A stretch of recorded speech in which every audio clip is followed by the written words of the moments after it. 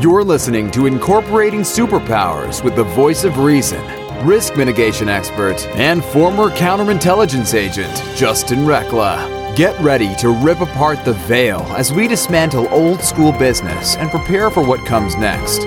Business will never be the same. Welcome to Incorporating Superpowers. Today we're going to do things a little bit different on the show because typically the show is all about bringing people in to business, people that are doing business from a different perspective. While today the basic principle of the conversation is the same, the topic is going to be a little bit more focused than past conversations because this year, we're focusing on the divine and what that means for business and connecting yourself back into that frequency and making sure you're walking your path. And my guest today is somebody who's been doing that for quite some time. He's written several books, one being Spiritual Revolution. My guest today is author Michael Goddard, who is written a lot of books. And I'm really looking forward to this conversation, Michael, because we have a lot. It feels like we have a lot of similar paths. Our paths are very similar in the spiritual journey realm. And folks, if you're listening, if you're in business, if you're a business owner, if you're an entrepreneur, even if you're an employee, this conversation is really at the heart of all of the issues of what's going on in the world today. Politics, relationships, social media, all of it comes down to this conversation right here because we've lost sight of what matters most. And Michael's written the book on it, Spiritual Revolution. This is something that we've kind of brushed aside, right? We've gone through the waves of uber spiritual to uber religious to woo-woo somewhere in the middle to people are just kind of lost and not knowing what that means for themselves. And so I'm excited to have Michael on the show today to talk about not only his journey, but the work that he's doing through his books and helping people recognize what the spiritual revolution is and how they can leverage it and use it to reconnect so their lives are much, much better and in alignment with who they are actually meant to be in this world. Michael, thank you so much for being here today. Oh, thank you, Justin, and thank you for the wonderful introduction. Absolutely. So, Michael, Spiritual Revolution. I know it's made the list down in Australia as being one of the top 10 best spiritual books ever written. You've recently won some awards for your books. Talk to me about how did you get started on this path? What drove you to write a book on spiritual revolution? Well, I had been writing fiction novels, and I went on a spiritual retreat in India, and I came back, and I had taken a year off for the first time, and I just didn't have time to enter the world of fiction. You really need 2.5 hours a day. I had a very demanding, sophisticated tax practice, and I thought, what am I doing here?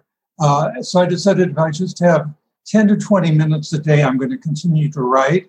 And I decided to write nonfiction. And just the idea came through to basically give people everything they need to know to create a foundation of spirituality. And so basically the 52 principles came through. And, wow. And it's really everything. It's really from start to finish. If you go through the book, I mean, the first principle is embrace the fact that you're going to die. A great majority of people are living in denial. And the whole idea of the book is to empower people to make best use of their life. And in my most recently published book that came out a few weeks ago, A New Now, that's really a very intimate, detailed, and inspiring guide on how to live moment to moment, day to day, month to month, and for the rest of your life. So all the books work in concert. The book before that, Justin, In Search of Lost Lives, is my spiritual memoir in which I recover 80 past lives. And what it really shows, it shows two main things. I was a very unusual kid. I was writing plays and directing them and producing them starting at the age of 7. I was drawing floor plans and elevations starting at the age of 8. After we moved to California when I was 10, I had a whole portfolio, which I sent into the Frank Lloyd Wright Foundation. They had an office in San Francisco. And basically, I was called in for an interview, and the head architect offered me a job when I finished high school. Well, where did these talents come from? I had certain aversions. I experienced very powerful deja vu. For instance, when I was in Juhu Beach by Bombay, when I was in Occidental in Sonoma County, California, absolutely when I was in London. So there were all these idiosyncrasies, feelings, aversions that I don't know where they came from. They didn't come from my blood. So one of the things I do in the book is link all these specific experiences I've had this life to what happened in particular past lives, all very specific. The other and main reason for the book is to give people a sense of all their comings and goings. A lot of people think this is just it, or they think when they die and they've been good, they're going to go to a heaven and they'll be surrounded by their family and they'll have Thanksgiving dinner every day. Well, it's not really that simple and easy.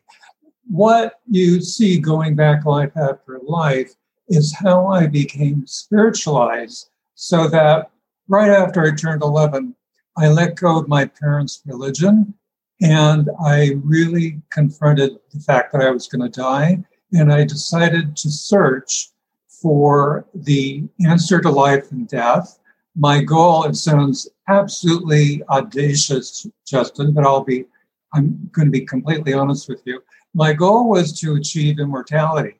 I wanted literal, this is a kid, 11 years old, okay? I wanted literal immortality, and I realized I might not find it. So if not that, then figurative or metaphoric, like actors can live on in their movies, writers in their books. And I also wanted more, I wanted to have a consciousness of absolute bliss. And maybe when I was 12 or 13, we were great fans of The Twilight Zone. I saw an episode that just riveted me. It was with I think he was a very henpecked husband, scientist, and by his wife, and he wanted to exist after death. So he had it rigged so his brain would exist in a tank of saline water, whatever solution it needed. And I just remember the end of it. His wife was so mad, and she was blowing smoke into his tank. And that was creating all kinds of reactions. So, but we are not our brains. I mean, our brains are, basically our hardware, and the software gets downloaded. That's our mind and soul.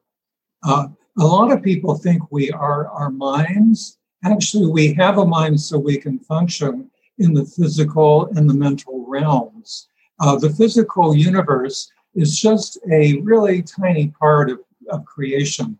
It's one of the lower realms. And I go through this in my books, particularly in the book In Search of Lost Lives. So who we are basically is soul. And this is the insight I gained as I continued my search. And I just want to say briefly, the reason I started searching at the age of 11 is that I had been searching in prior lives, and this is really illustrated in the book In Search of Lost Lives. So I came in all primed to do that. I mean, why does someone like Mozart come in and is a total musical genius? I mean, and whereas, let's say, a sibling of a similar genius has no idea what's going on. You've been working on this, often between lives. And I talk a little bit about what happens between lives in that book. But A New Now, your guide to mastering wisdom daily, this is the subtitle, Achieving Equilibrium and Empowering Your Nobler Self. That is the book that it came to me, I had some notes I had written in between promotion on my spiritual memoir. And I went to Florida to see what my higher self, my inner consciousness wanted me to write about next. And I started going through the notes and revising them. And shortly into that trip, I was having dinner in Delray Beach in a vegetarian restaurant. And I saw this very sweet couple across from me. They were having dinner half the time. The rest of the time, they were taking pictures of what they were eating and posting them on social media. And it was really sweet. And it occurred to me, my mother died rather quickly of pancreatic cancer. And I thought, what if I was in my 40s and dying of pancreatic cancer, and I had a twin son and daughter? What could I give them? What could I leave them with? And it came to me, this is the book I would want them to have, because it's a really intimate guide on how to make best use of your life, because you don't know if you're going to be here tomorrow, in all honesty. Well, yeah, and Michael, that's a great place to pause, because you brought up some really great concepts and ideas that I think those that are listening to this conversation, folks, pay attention here, because if you're in business and your sole focus is just to make money, then you're missing the bigger picture. Before we go on break, Michael, where can people go find more information about you? I'm sorry, where can they find out more about me? What's your website? Yeah, it's Goddard.com, spelled God, G-O-D, Dart, D, another D, A-R-T for Tom. So it's Goddard, 2 Ds and a T.com. And there's a section on free media. I have many interviews, essays that they can listen to or download. Fantastic, folks. Go take a look at Michael's website. This conversation is going to take a real twist here real soon, because it's going to get real on the backside. Stay with us. We'll be right back. Hello, I'm Tonya Dawn Rekla, Executive Director of Superpower Experts and creator of the Superpower Network. Welcome and thank you for making us your go-to place for inspired content, training, and community. The network is so much more than a place for amazing content. It's step one on the path to unlock your superpowers. Listen to one episode daily on the Superpower Network and attune yourself to inspired conversations, higher vibrational living, and much, much more. In step 2, you learn with us by watching one of our inspirational videos each week from the I Am series. And when you're ready, come grow in community. Our superpower programs offer a unique experience for those ready to harness their superpowers to change themselves, their lives, and ultimately, the world. Go to superpowerexperts.com and take the next step on your path today. Welcome back to Incorporating Superpowers. My guest today is Michael Goddard, the author of Spiritual Revolution. Folks, this conversation, I know, is probably making some of you squirm a little bit in your skin, because what are we talking about spiritual revolution on a business podcast? Well, I think Michael hit some of the main talking points at the very beginning of the show, realizing that this life doesn't last forever. And if you're not thinking about the fact that you're going to die, then you're missing the bigger picture here. Because if you're going to die, then why are you making money? Why are you doing what you do in this path, and to what purpose? Because you can't take it with you. We've proven that. And of course, people are like, well, I want to make money because I want to experience a great life. What? So you can buy a boat, so you can buy a car, so you can buy a house. Those are just what people call doodads, right? Those things don't last. And again, you can't take them with you. So I really love this conversation, because I think you're right, Michael. I think a lot of people have drawn the conclusion that they're just going to work, but they don't focus on the fact they're going to die. And I think that if you can shift the perspective a little bit and realize you're going to die, then what you do and how you do it and why you do it shifts. And in doing such, especially as entrepreneurs and business owners are listening to the show, then your reality shifts, because it's no longer about making money. It's about having an impact and making those that you serve, making their lives that much easier. So, Michael, talk to me a little bit further about that perspective.